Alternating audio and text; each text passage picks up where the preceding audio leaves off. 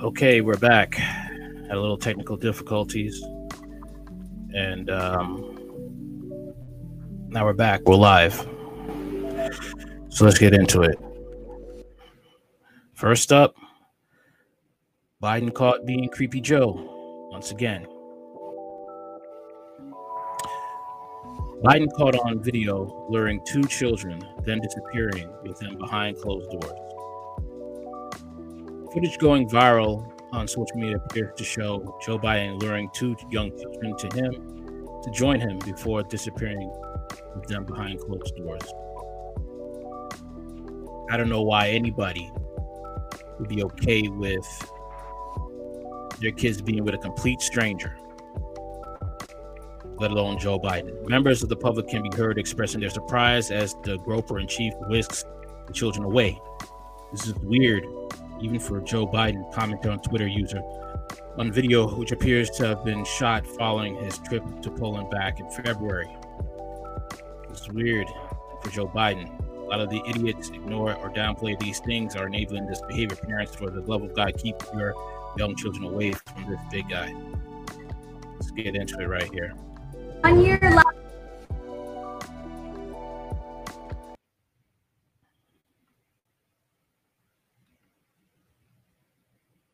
trip to Poland, what was your favorite thing there? What did you like in Poland? Why don't you go to the Oval Office? Really? Walk down that way. Okay. We're gonna go to the Oval. Can we send them too? All right. Go ahead. Can I- Yeah, can we? You ever see? I can go. Yeah, he's. Yeah. And then we'll. I got it. Uh-oh. They're going into the Oval. Look at that.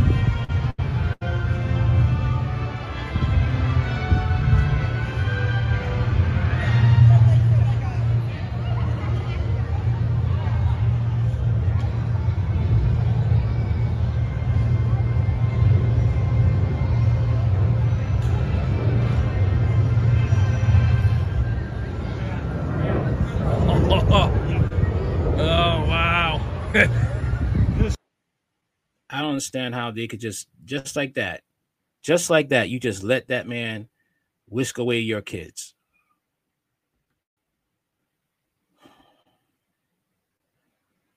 Let's get into this more in depth about this. Here we go. Fair use. In collaboration with the World Health Organization and Bill Gates-funded Rutgers, has launched the next phase of their war against humanity, sexualizing little children in primary education worldwide for the purpose of normalizing pedophilia. And Joe Biden, who was caught on camera playing with himself in public. Yo, what is this? What is this? Yo, I can't believe this, man. He should be kicked out the minute you catch a president doing this. Impeach. Impeach. If it was Trump, it'd be a firestorm. Firestorm. Impeach him. And I would agree. Listen. Public this week has already agreed to accelerate the globalist plan to normalize pedophilia and push children to have sexual relationships and experiment with gender as early as possible. What can I say? Diddler's gonna diddle. Perhaps he was thinking about the United Nations' new document titled International Technical Guidance on Sexual Education. It's the official guideline for elementary schools around the world. The goal of this document is described on page 16. In their own words, it aims to equip children to develop sexual relationships. If you think they mean sexual relationships in the future as adults, you're wrong. On page 17, the United Nations explains that this guide is intended to help children build relationships with romantic or sexual partners. In their own words, these skills can help children form relationships with sexual partners. Throughout history, the human race has been perfectly capable of forming relationships with sexual partners and starting families by having children. And almost every culture throughout history has had a strong taboo against paedophilia. So ask yourself why the United Nations, a globalist body with a clearly defined agenda, needs to get involved, unless they're trying to change something very fundamental about how humanity has always gone about things. Which is exactly what they're doing. Sexualizing children is an official goal of the UN Agenda 2030, and they are becoming increasingly flagrant in pursuing this goal. Before we expose the sick minds, 9-year-old children are to be taught about masturbation, sexual attraction, and sexual stimulation. The agenda to ensure that little children have sexual partners is being further developed by the World Health Organization, and they also have a strict timeline to impose on children's sexual development. Their document, Standards for Sexuality Education in Europe, contains the following instructions for kindergartens and elementary schools. Children between 0 and 4 years old must learn about masturbation and develop an interest in enjoying their own and others' bodies. Children between 4 and 6 years must learn about masturbation and be encouraged to be assertive in expressing their sexual needs and wishes. Children between 6 and 9 years old must learn about sexual intercourse, online pornography, having a secret love and self-stimulation. And children between 9 and 12 years old should have their first sexual experience, experiment with gender orientation, and learn to use online pornography. If you are thinking this curriculum sounds like a paedophile's dream, you're absolutely correct. I'm about to play a disturbing video that's part of the European Schools Programme that works closely with the World Health Organization and the United Nations to implement their agenda in schools around the world. It's a real-world example of the execution of these guidelines, in this case in the Netherlands. The video shows how children are being encouraged by teachers to begin masturbating and become sexually assertive in the company of adults. The language is Dutch with subtitles, but it's an important video because the Netherlands is a testing ground for the globalist programs, and what happens there will spread worldwide, in the USA, Canada, Australia, the UK, Africa, Asia and everywhere else. Seks is niet alleen functioneel wanneer je alleen maar kindjes maakt. We hebben ook al een keer gezegd dat het ook leuk is om te doen. Je gaat ontdekken hoe werkt jouw lichaam en hoe werkt mijn lichaam. En jij? Heb je wel eens aan je piemel? Ga je wel eens aan je piemel zitten? Ja? En hoe voelt dat? Oh ja? En wanneer doe je dat dan? Doe je dat dan als we aan het eten zijn? Nee, toch? Nee, of in de klas? Nee, toch niet? Nee, waarom doe je dat? They're going to turn these kids into deranged serial killers. That's what's going to happen. These kids are going to be messed up for life. Some of them, unfortunately, may commit suicide. Every last person who's involved in this should be put under the jail. Period. Under the jail. Biden included. Dat niet in de klas. Wanneer kan je nou aan je piemel zitten? What? Wow.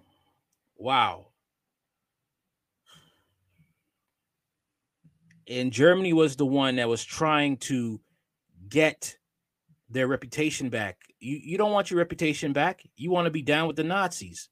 That's why you're helping Ukraine. This is disgusting, man. It's absolutely disgusting. The World Health Organization is down with this nonsense.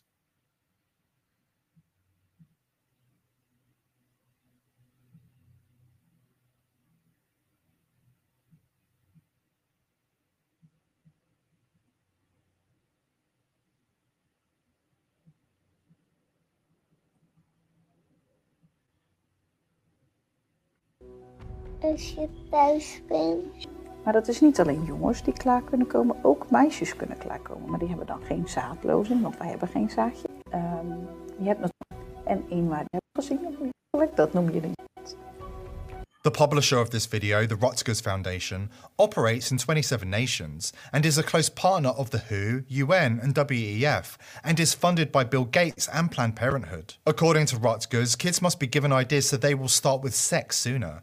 This is their publicly stated guide. Rutgers Foundation was Jan Rutgers, a fierce opponent of marriage, which he considered unnatural. He passionately promoted the reduction of the global human population by pushing a culture of free sex onto society. He believed humans should be like bonobo monkeys, having sex with everybody without shame or taboo. Adults with children, sons with mothers, you get the picture. Aside from the agenda to reduce the human population, Rutgers was also heavily involved in the worldwide movement to legalise paedophilia. In 1946, the Netherlands Association for Sexual Reform, NVSH, was founded, and they organised working groups on paedophilia that were supported by leftist Labour Party Senator Edward Brongersma. This same Brongersma then became the public face of the far-left paedophilia acceptance movement in the 1970s. Brongersma was known for his frequent trips to Asia, where he abused underage sex slaves. He was convicted of child sex abuse in 1950 and spent 11 months in prison. After he was released from prison, Brongersma again organised paedophilia working groups. They published the magazine NIKS, which is the Dutch abbreviation for Towards Integration of Child Sexuality. In an online archive of this magazine, you can see the sickening profanity that was promoted by the man who would later gain Bill Gates' support. Naked children on the cover exposing their genitals and children having sex. The mindset promoted through this publication is that being with a paedophile is preferable over being with the family. These are the fundamental mindsets of paedophilia, that what they are doing is good and people who are against it are bad. This mindset is also promoted in the guides of the United Nations, World Health Organization and Rutgers, albeit in a more sophisticated wording. It's nevertheless the same. Promoting sex with little kids is a human right, and opposing it is a violation of human rights. Yeah, that's all I could take, man. That's all I could take. This crap is so damn disgusting, and this is the stuff that's coming down the pipe. People are gonna have to homeschool their kids. You're gonna have to do something to protect your kids. Teach them self-defense. Teach them, you protect yourself from these teachers who even come up with this stuff. Pull them out of schools. Do what you have to do to protect your kids, because they're coming after your children. All right. Now we on to something else that is just utter madness. And it's basically saying that, hold on one second, that is saying that weight loss is white supremacy. Sorry about that right there. Let's go. Yep.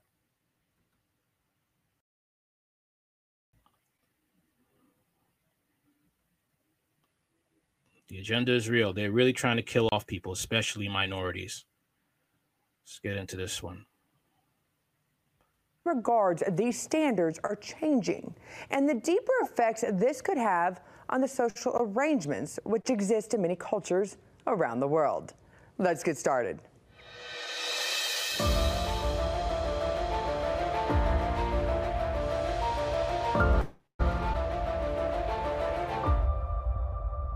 Back in the 1800s, being overweight was seen as desirable because it signaled wealth, because it meant you were not working out in a field.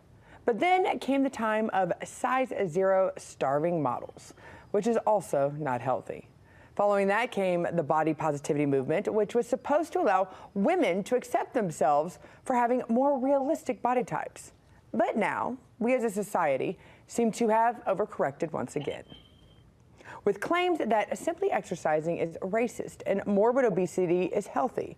Our international correspondent Roxana Solano breaks down the woke meltdown over the modern image. Scotty, as many people head into the new year, the most popular New Year's resolution is to hit the gym, right? And get fit. Well, Time magazine is now getting slammed for an article claiming exercising is racist. Athletes, doctors, and fitness instructors are dragging the magazine for attempting to connect exercise with white supremacy. The article titled, "The White Supremacist Origins of Exercise," claims the trend of women exercising is only geared towards white women. The article is centered around a new book, Fit Nation, The Gains and Pains of America's Exercise Obsession.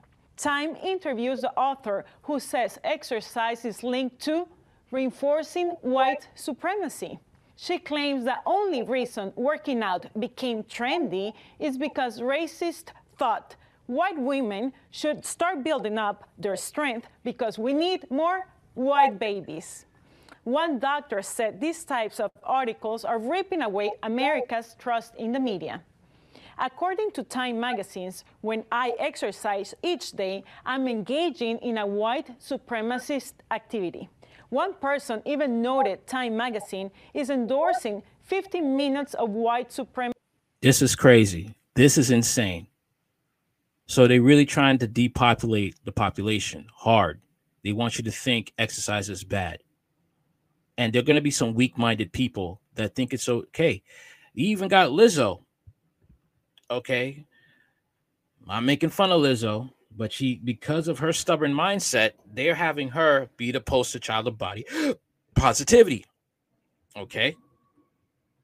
And having her be the spokesperson, and she is a black woman, and they're going to use that to try and break down people from exercising and living longer. Okay. And they use, and people are going to get offended, but they use black people, and I'm black. They use black people in mainstream media as the face of degeneracy. It's just the truth. Weight loss, crime, rape, anything you could think of. That's what they do. And she's an industry slave, so she's going to be okay with putting out her body and her mindset that I don't have to change my body, even though it will benefit me, even though it will help me live longer, even though it will decrease any health complications. It's my body. I'm going to live however I want to live, all because you have money. And the sad thing is, like, for people who have money, some of them have this delusion that because you have money, you are immune for the consequences of your actions and immune to taking care of your body. A week, as two headlines within hours of each other show exercise to be linked to white supremacy and a longer life. An athlete, former heavyweight boxer Ed Latimore, said, "First, math was a tool of white supremacy. Now it's exercise. Pretty soon, food is going to be a tool to continue systematic racism oppression." Time magazine is getting ruthlessly mocked as they employ a self-proclaimed historian and BLM activist to try and convince us exercising is racist. This article came out during one of the worst flu seasons, when real studies show exercising and keeping a healthy lifestyle help prevent serious symptoms from COVID, flu, or other illnesses. And this isn't the first time a magazine has received backlash for their take on exercise. Cosmopolitan released this article featuring several obese women with the headline, "This is healthy." And the article was released during the height of COVID, when studies have shown people who are overweight suffer far more severe COVID symptoms. While everyone should want to feel beautiful in their own skin, it is important to be realistic about what is truly healthy. Social media is trying to cancel the word obese, saying it is offensive, when in reality it is an actual medical term for when a person has a BMI, or body mass index, of 30 or higher. People are putting pressure on doctors to stop weighing patients at checkups because they claim it is triggering for them to see how much they weigh. However, sudden weight gains or losses can be crucial for a doctor to note, as it could be the first sign of a more serious illness. And that is the issue. Okay. It's sad how people are going to gobble this up. Lazy people are going to gobble this up.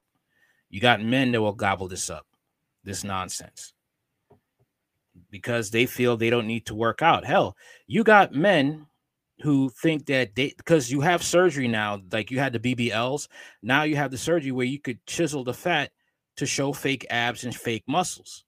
I kid you not. That's what they got. That's what they have going on right now. That is what they're doing. And people are just taking it in, thinking that this is the right way to go. The lazy way out of exercise.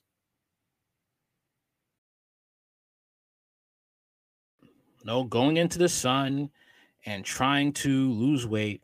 No, willing yourself to go through the pain of moving your muscles to get you to a reasonable weight.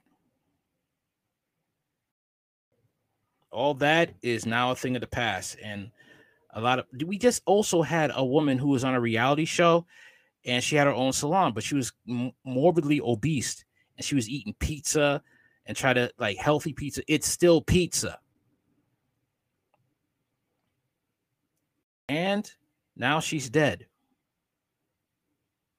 because she wanted to be body positivity. All right. All right. We're going to talk about Nigeria now and how they're being forced to take in the CBD.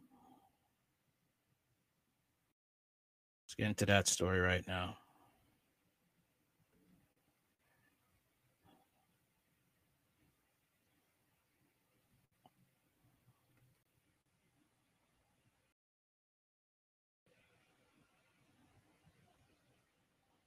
All right. Okay. Fair use. Forcing its citizens to go cashless by banning cash. I'm Kalila Reynolds, financial journalist and educator based in Jamaica. Well, we've been talking a lot about cashless societies over the past few weeks, and then this video about Nigeria just popped up on my feed, so of course I had to look into it.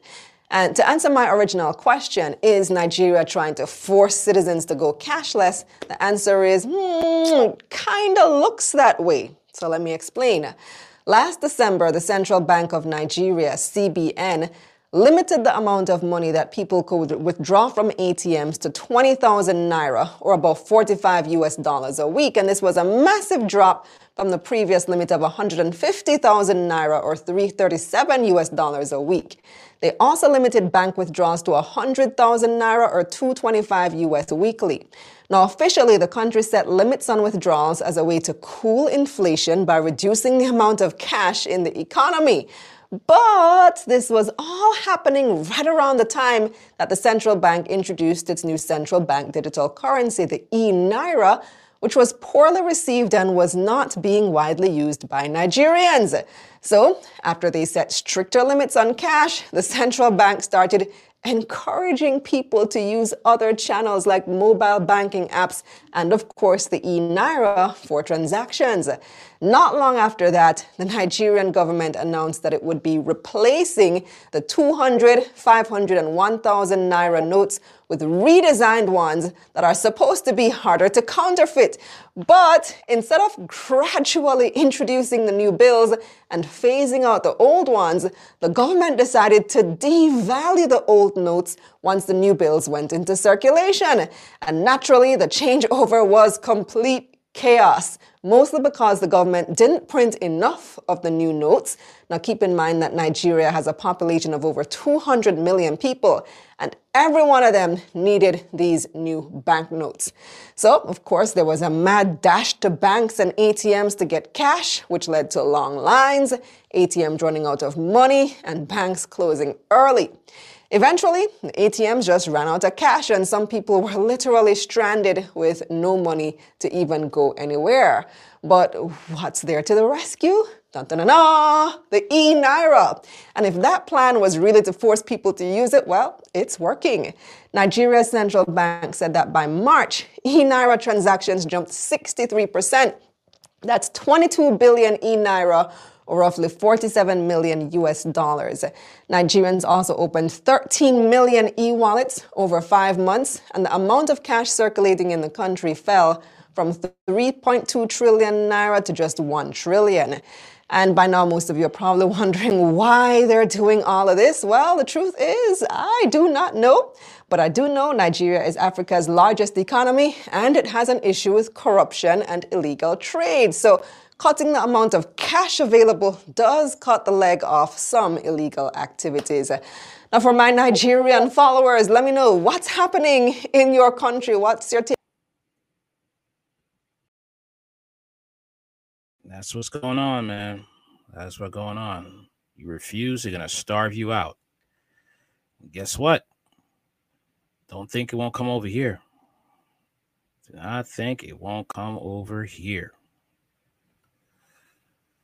Nigeria's CBDC was not chosen, it was forced. Last year, the Nigerian government caused a cash shortage for the country's 200 million citizens that led to protests, riots, and unrest. Since then, the Central Bank of Nigeria probably announced that the adoption of e-Naira, Nigeria's central bank digital currency, CBDC, has increased 12-fold from 0.5% to 6% of the population.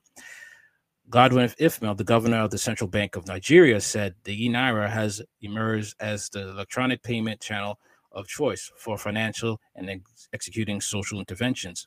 Whether an adoption rate of 6% is a success can be debated, but there should be no misunderstanding that the e-naira was not adopted by choice. At best, it gained adoption due to desperation in the wake of the cash shortage and the government has created. Governor Ifemele has been clear that the destination, as far as I'm concerned, is to achieve a 100% cashless economy in Nigeria. But make no mistake, while a cashless economy may be the choice that the Nigerian government has made, it is not the choice that Nigerian citizens have been free to make. Take a good look. Take a good look, because that is the future of America. What is going to be happening with them. All right. That's what's going on.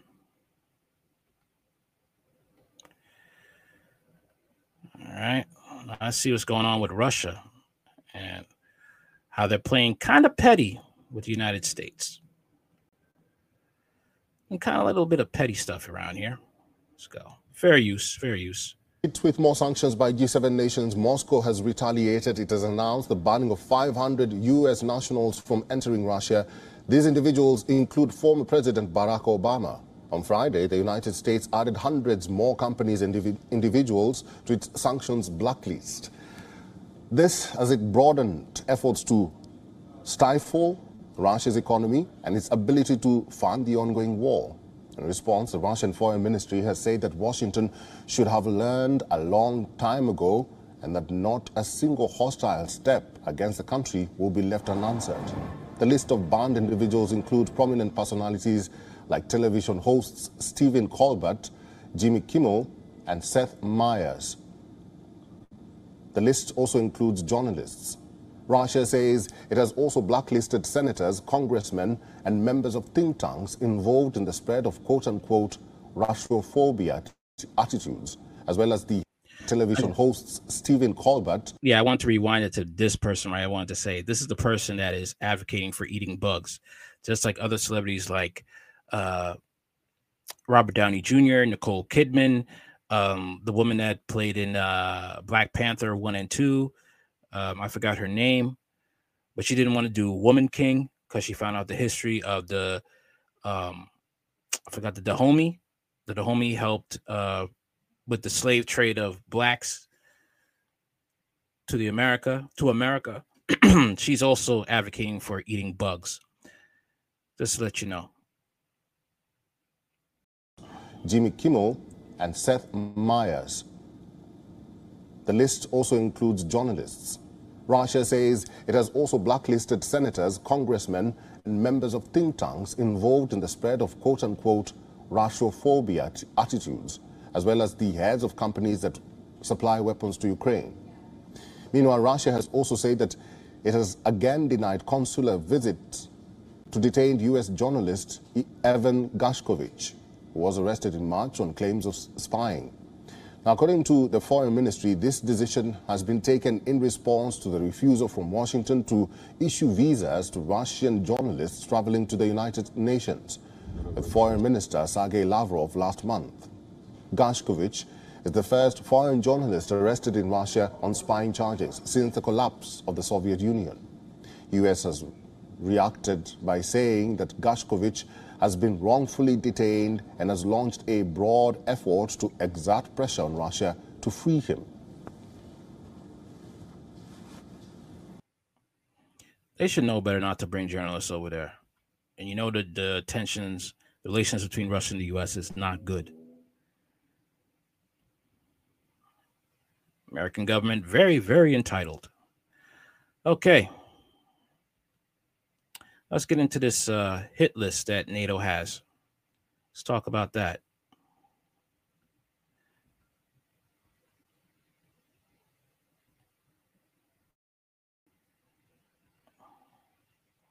All right.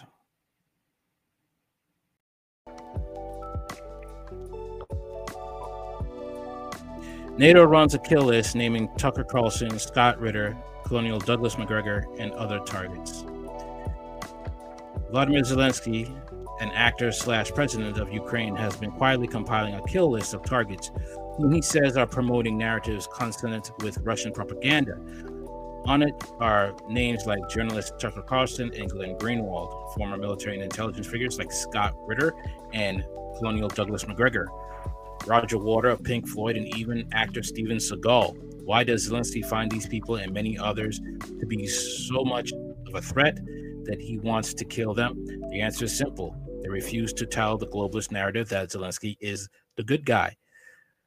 In his skirmish with Russia and its special operation in Ukraine, Zelensky formed what is now known as the Ukraine Center for Counterterrorism, Disinformation, and supposedly independent watchdog group that has been collecting names of prominent figures who are accused of spreading a pro-Russian narrative. And they say that, you know, Ukraine is a country that is, you know, they're the victim. They're innocent. Yet they're the ones killing journalists. They're the ones trafficking kids. They're the ones with organ harvesting on the black market. They're the ones creating synthesized cocaine to try to smuggle into Russia, hopefully trying, I guess, weaken the morale of the Russian people. Mint Press news writer David Miller says his name was added to Zelensky's kill list because of how he framed the war in Ukraine, calling it NATO's proxy war with Russia that is taking place in Ukraine. This is, of course, the truth, but Zelensky does not seem to be all that interested in things like facts. In case you missed it, CBS released a documentary showing that only 30% of the NATO weapons supposedly being sent to Ukraine are actually making it there. That is true. Sad thing is, even Vladimir Putin was warning the U.S. government to stop sending weapons and money to Ukraine. In Zelensky's mind, everyone with a voice should be parroting the lie that Ukraine is an innocent victim of Vladimir Putin's aggression. Those who refuse to do so acknowledging instead that Ukrainian leadership is among the most corrupt in the entire world could find themselves in Zelensky's crosshairs. Anyone who mentions any particular truth is derided for echoing Putin's talking points. Miller wrote in a piece of Mayadan English called How Disinformation Works, Western Intelligence Agencies, Global War on the Left. I was actually denounced as an information terrorist who might be guilty of war crimes. Miller explained that about the article in question, which you can read. Miller says the addition of his name to the Zelensky's kill list concentrates the mind wonderfully on the forces arranged against the possibility of truth and justice in the crime-ridden West. More than a decade ago, Miller was also accused by the Western powers of being anti-Semitic simply because of the long catalog of work on the Zionist movement. He produced exposing Western propaganda activities. Of course, the defamation attacks encourage an atmosphere where social media threats can be made. Miller wrote about how he has been the target of criminal Western leaders and regimes for many years. But the issue of Nazism in Ukraine will be seen in retrospect as a defining issue of our era. It is important to remember that the reason I and many others are threatened by the Ukrainian government and their NATO backers is because we, in turn, threaten to expose them for what they are, Nazi collaborators. Like much of the rest of the censorship industrial complex, Zelensky's Center for Countering Disinformation was formed at the height of the Wuhan coronavirus COVID-19 pandemic around March of 2021. He also formed the Center for Strategic Communication around the same time. As it turns out, the Covert Kill List website is a product of the Ukraine regime, effectively funded by the CIA, among others, and is hosted by NATO, Miller warns. Deep State refused to go down without a fight. That's what we're up against. That is what we're up against. We're basically, you know, our government is helping fascists and is slowly becoming fascist itself. It's another thing. All right. Let's look into what the Saudis got to say about this Ukraine-Russia situation. Let's see what happened when Zelensky tried to get help from the Saudis.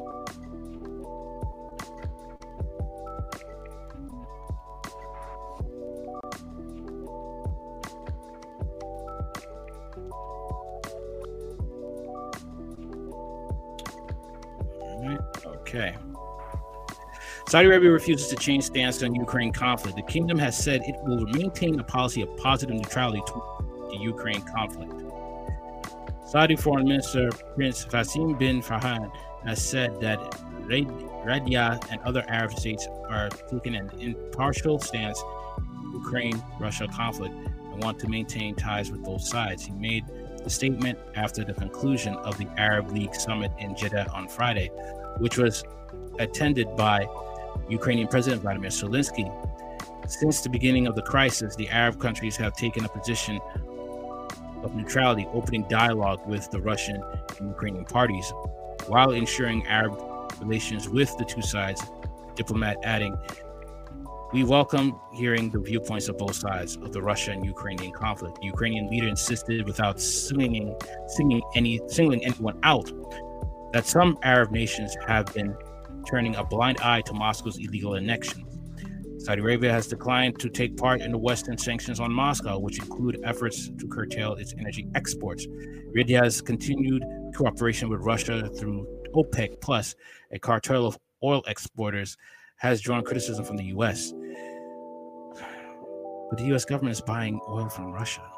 Still, Riyadh has expressed hope that it could broker a resolution to the conflict, pledging to maintain trade and diplomatic ties with both Russia and Ukraine. After meeting with Zelensky earlier on Friday, Saudi Crown Prince Mohammed bin Salman spoke about the kingdom's readiness to continue mediating efforts between Russia and Ukraine. He said he would support all international efforts aimed at resolving the crisis politically in a way that contributes to achieving security. The Southern foreign minister visited Kyiv and Moscow for high-level talks in 2022 and later said that the bin Salman was involved in negotiating a prisoner swap between the two sides last summer, which he hailed as a humanitarian breakthrough.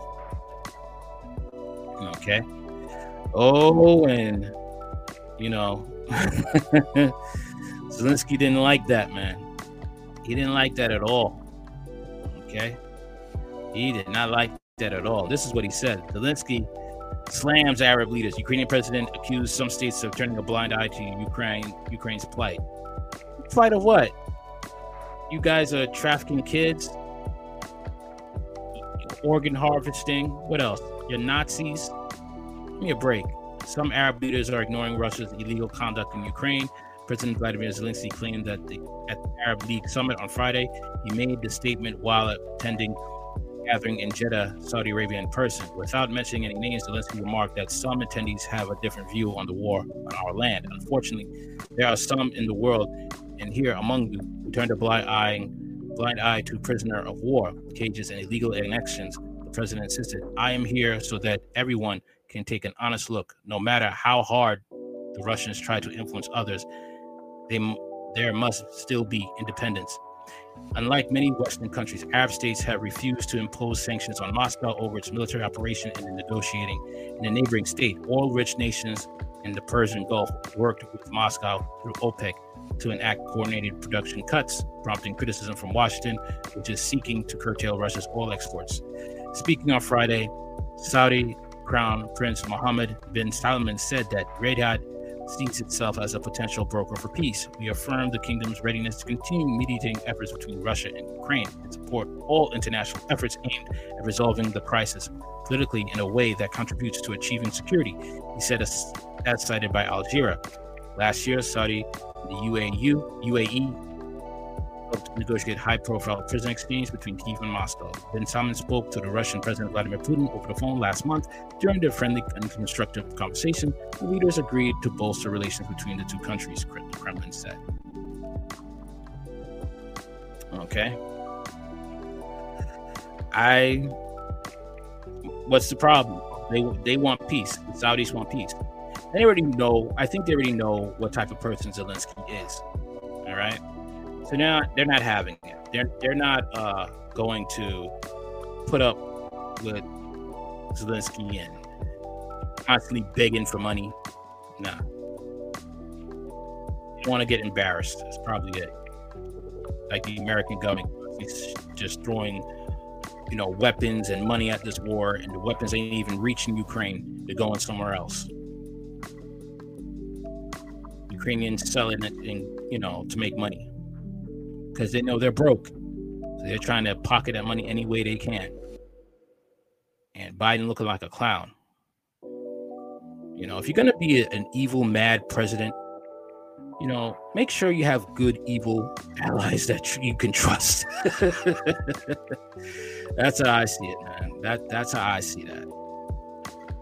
All right. Okay, so let's get on what's going on in Ireland right now. Let's check that out right now.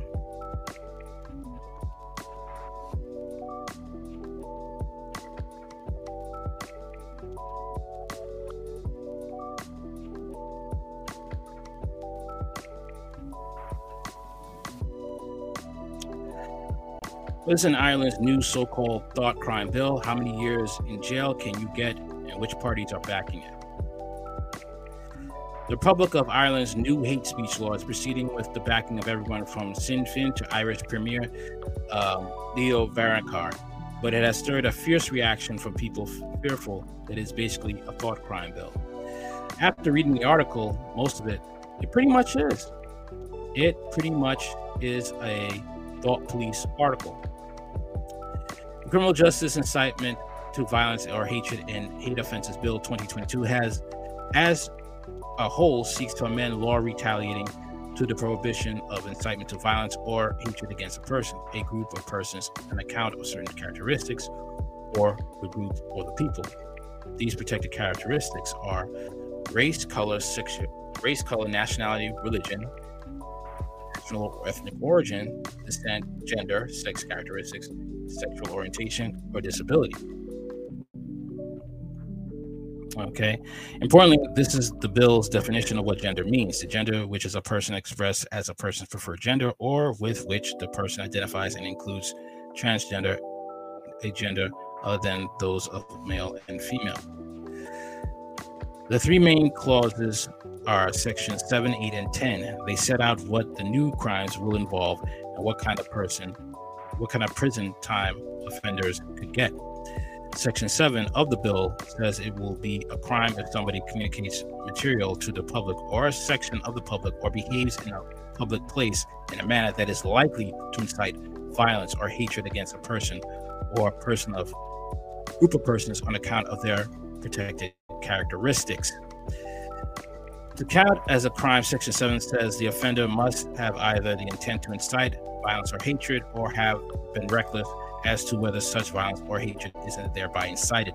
This added to the definition of gender above suggests it will become a crime to voice views which risk in resulting in hatred towards people who are biologically male but who want access to women's changing rooms and sports because they feel female. This is a pedophile's wet dream. So if they want to go in there and assault a female, they could say I identify as a woman. That's it. They could say they identify as a teenager, but they're 40. Similarly, it also suggests it will be a crime to express views which could inspire hatred towards the non-binary movement, comprised of people who say they are neither male or female, but instead belong to some new category like two-spirit or gender queer. The maximum penalty under Section 7 is 5 years in jail. Section 8 deals with the condoning, denying, or grossly trivializing genocide, war crimes, crimes against humanity, and crimes against peace. It says that to behave in a public place in such a way or to communicate material of this kind will be a crime. It can be proven there is intent to incite violence or hatred. The maximum penalty under Section 8 is 1 year in jail. Section 10 goes even further. Under this section, it will be a crime of some merely possesses material that is likely to incite violence or hatred against a person or a group of persons with a view to the material being communicated to the public or a section of the public, whether it be whether by himself or herself or another person. The bill says that where it is reasonable to assume that the material was not intended for personal use, you presume that the accused did indeed intend to disseminate it unless they can be proved otherwise. The maximum punishment under Article is 2 years in jail. However, there is a get-out clause for suspected offenders. They can defeat the prosecution by showing the material in question counts as a reasonable and genuine contribution to literary, artistic, political, scientific, religious, or academic discourse. Okay.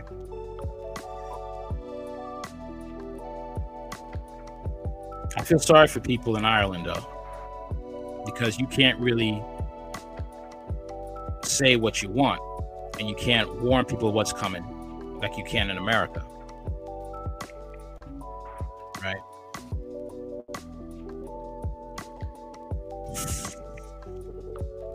It's going to be a tough time for a whistleblower in Ireland. And they need whistleblowers because the things that are going on there, especially with Ukrainian refugees going over there, and plus you have neo-Nazis posing as refugees coming over there, planning to take over Ireland.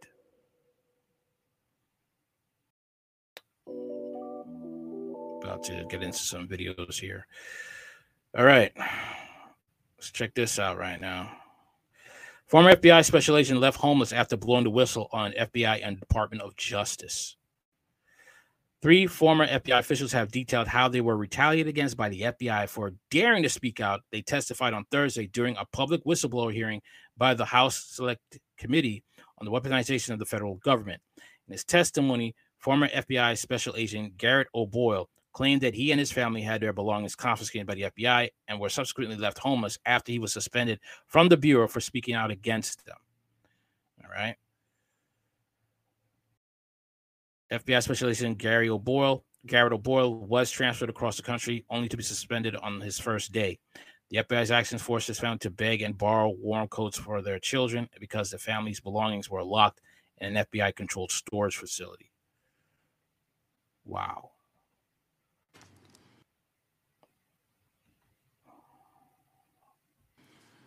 Chairman Jordan, members of the committee, thank you for addressing FBI malfeasance and allowing me to speak today.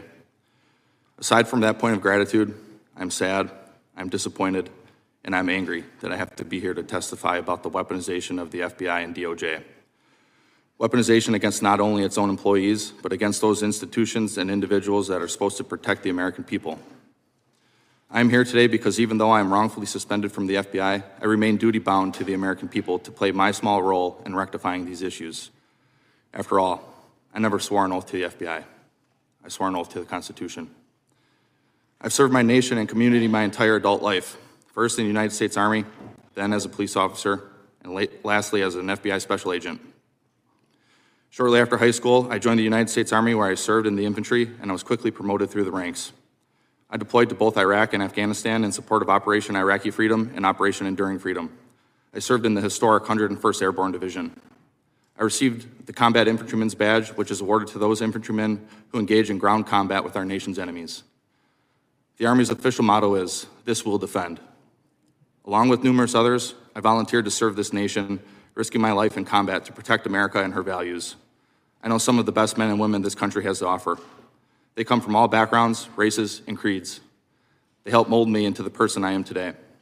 Each was willing to sacrifice, and many did, to protect this great nation. It is our duty to honor their sacrifices by standing up for what is right, regardless of the difficulty. After serving in the Army, I became a police officer. Police officers, like me, are imperfect beings, but we strive to uphold the law and the Constitution. People who go to work every day trying to make their communities better, yet who nonetheless are faced with budget cuts and calls for defunding as we continue spiraling away from law and order as a nation. While serving as a police officer, I finished my bachelor's degree, graduating with honors in criminology and law studies. Shortly thereafter, I began the long road to becoming an FBI special agent, a position I once understood to be the pinnacle of law enforcement and a way to continue to serve this nation and protect and defend the Constitution. During my 4 years as a special agent, I received the highest annual review an employee can receive. I volunteered for, tried out for, and was selected for an FBI SWAT team. I also volunteered for, tried out for, and was selected for a new unit the FBI created. I also received an award for my work on an anti-abortion extremism case. I've been smeared as a malcontent and subpar FBI employee. This smear stands in stark contrast to my life in public service. This smear campaign, disgusting as it is unsurprising. Despite our oath to uphold the Constitution, too many in the FBI aren't willing to sacrifice for the hard right over the easy wrong. They see what becomes of whistleblowers, how the FBI destroys their careers, suspends them under false pretenses, takes their security clearances and pay with no true options for real recourse or remedy. This is by design. It creates an Orwellian atmosphere that silences opposition and discussion. We know what is right to do, yet we too often refuse to do what is right because of the difficulty and suffering it incurs. I couldn't knowingly continue on this path silently without speaking out against the weaponization I witnessed, even if it meant losing my job, my career, my livelihood, my family's home, and now my anonymity. It's up to members of this committee, current and former FBI employees, and indeed all Americans, to ensure that the weaponization of our own government against the people comes to an end, no matter the personal cost. As James Madison prudently opined, in framing a government which is to be administered by men over men, the great difficulty lies in this. You must first enable the government to control the governed, and in the next place, oblige it to control itself. The safeguards currently in place at the FBI are clearly inadequate and must be reworked to protect whistleblowers and others who are inappropriately targeted. The FBI can extract whatever they want from me. I'm willing to bear that burden. I've sworn to defend this country from enemies, both foreign and domestic, even if that means sacrificing my life. I've lived that oath out since first enlisting in the Army, consistently saying, "Here am I, send me." My oath, however, did not include sacrificing the hopes, dreams, and livelihood of my family, my strong, beautiful, and courageous wife, and our 4 sweet and beautiful daughters who have endured this process along with me. In weaponized fashion, the FBI allowed me to accept orders to a new position halfway across the country. They allowed us to sell my family's home. They ordered me to report to the new unit when our youngest daughter was 2 weeks old. Then, on my first day on the new assignment, they suspended me, rendering my family homeless. They refused to release our goods.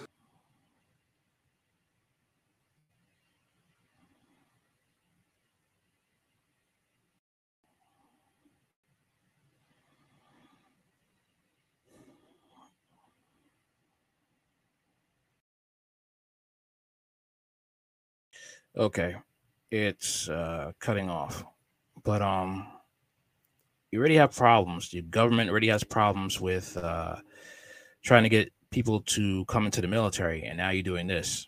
Good job. Good job. The 3 FBI whistleblowers, FBI Special Agent Garrett O'Boyle, former Special Agent Steve Friend, and FBI Staff Operations Specialist Mark Allen have all been suspended from the Bureau for expressing concerns about alleged abuses of power.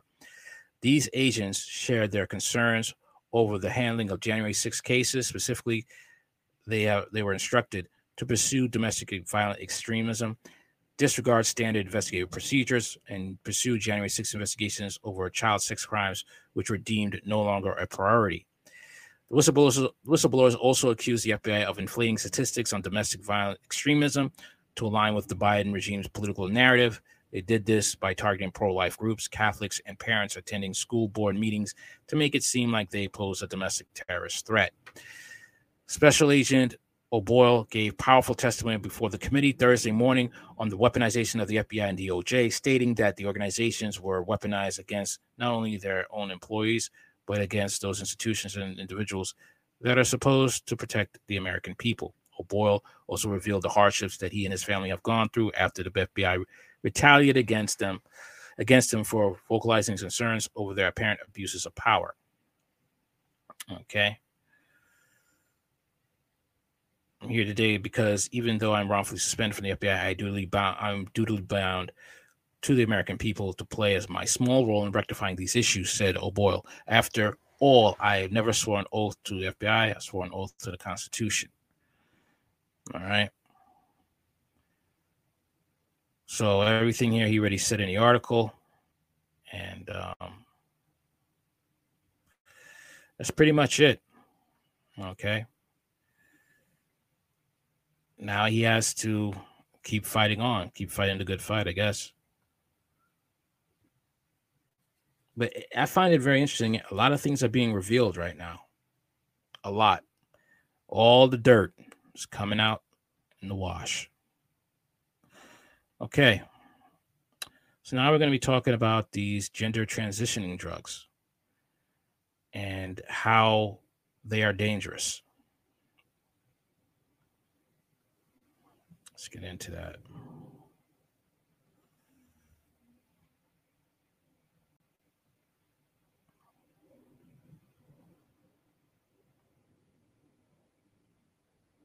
Our goal overall is to bring awareness to detransitioners. We've gone through it, we've escaped out of it, and we're exposing the truth of their life.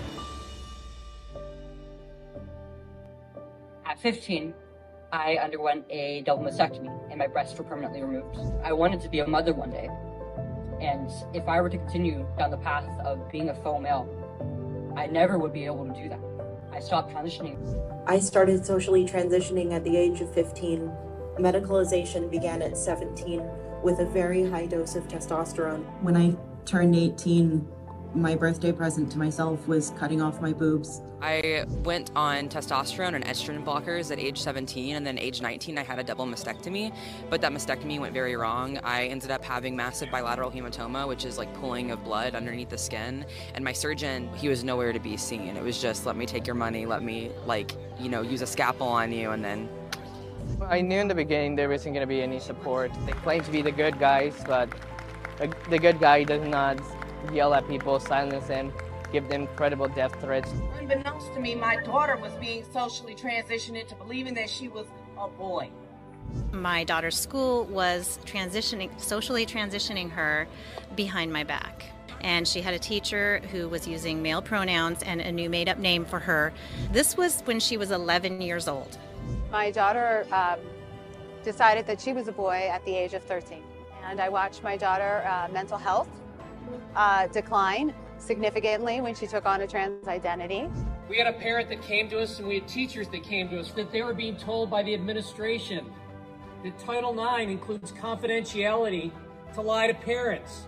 Telling these children that they can't trust their parents with this critical issue that they're dealing with in their life. You're undermining the very foundational element of that which nurtures a child. That moment we say we might be trans, we are automatically affirmed and given a pathway to medicalization and surgeries. Even adult patients who I've talked to, they feel like they were duped into something, that they were lied to by the doctors, that they weren't really given the full picture of how transitioning would affect them. Parents are being lied to who are vulnerable with suicidal children and being told that if they don't affirm, medicalize, mutilate, and sterilize their child, that child will kill themselves. And it's just not true. We're in a society where there's a quick fix for everything. They want to give you a pill for everything. They want to give you a procedure for everything. Most of the kids are on some sort of medications all the times. My daughter friends group, they're all like popping pills at an insane pace. The adults in the community were telling them it could be helpful for them to take drugs that could ruin their endocrine system and get surgeries that could leave them, you know, with pain for life and incontinence and risk of sepsis. There's no one on the medical side who can help them detransition because this is all an experiment. They don't understand why the detransitioners have pain. They don't understand why things ache. They don't understand why they have incontinence. They don't know. There's also, I think, a huge profit incentive to this, and my doctors, none of them really followed up with me after I stopped transitioning. Gender industry is a $1.2 billion industry. If you have a so-called sex change and you have, for example, a double mastectomy and a phalloplasty and then another phalloplasty and then a corrective phalloplasty and then maybe you get a little bit of a metoidioplasty, you're talking $250,000 over the course of 15 years. So we'd love to have a transgender patient, right? This money right in your pocket. I want to stop the practice of medically transitioning and harming these children. We have to get this away from children because children are very impressionable. You know, they have other medical conditions, like people thinking they shouldn't have an arm.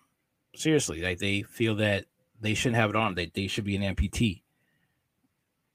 But you don't see them getting this much support, and it's just like the lady said, because there's money in these transgender surgeries, these gender reassignment surgeries.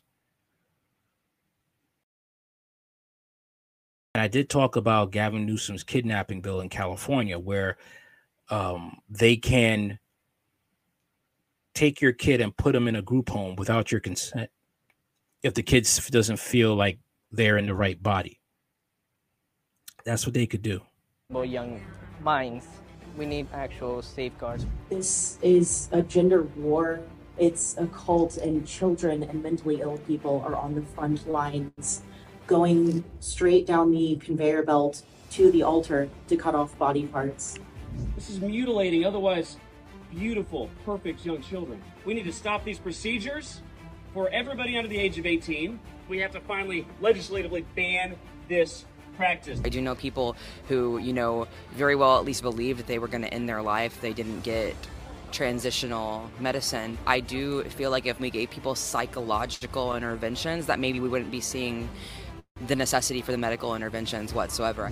They say a woman is a Barbie, and what they say a man is G.I. Joe, and nobody's either of those. We're all in the middle, and we should celebrate our differences and never tell a child that everything is wrong with their body.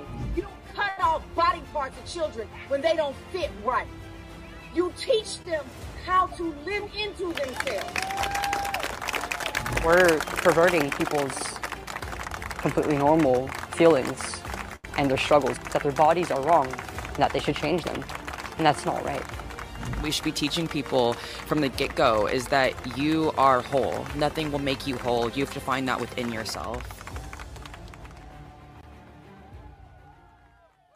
You know, as I watched that video, some of these, you know, people that have gone.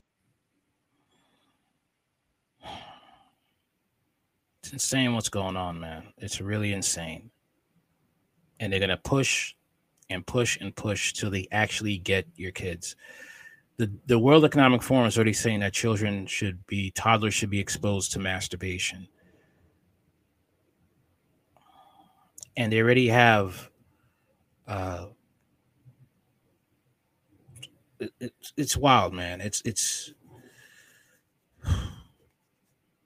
wild what's going on, man. And it's just, the thing is like, how you wonder to yourself, how are these people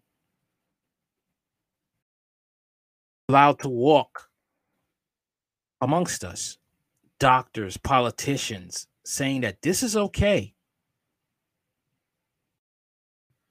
to do to a child, that your child should be okay with learning about perverted stuff at a young age.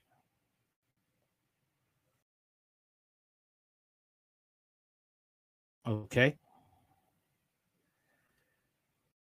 And that right there is just like any parent would lose it. And the school board's not on your side. And one issue with a parent having to deal with the fact that a trans girl assaulted his daughter, and the school administration lied about the facts of the incident, and the father had to be dragged out of there.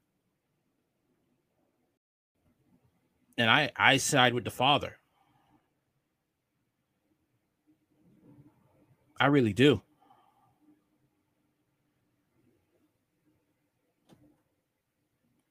Because this is what we are dealing with right now. This is what we're dealing with. I'm going to show this right here. Hold on one second. All right. All right.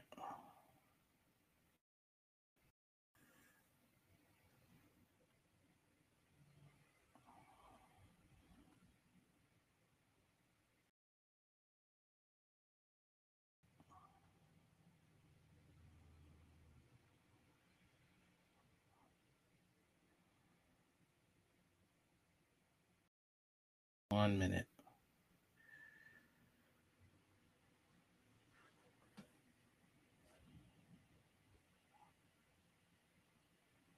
second. It's taking a little time to load. Okay.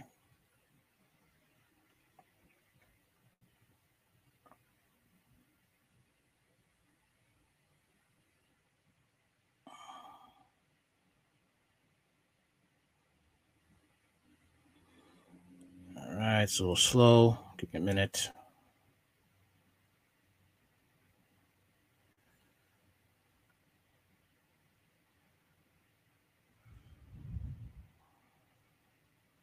Just trying to show it.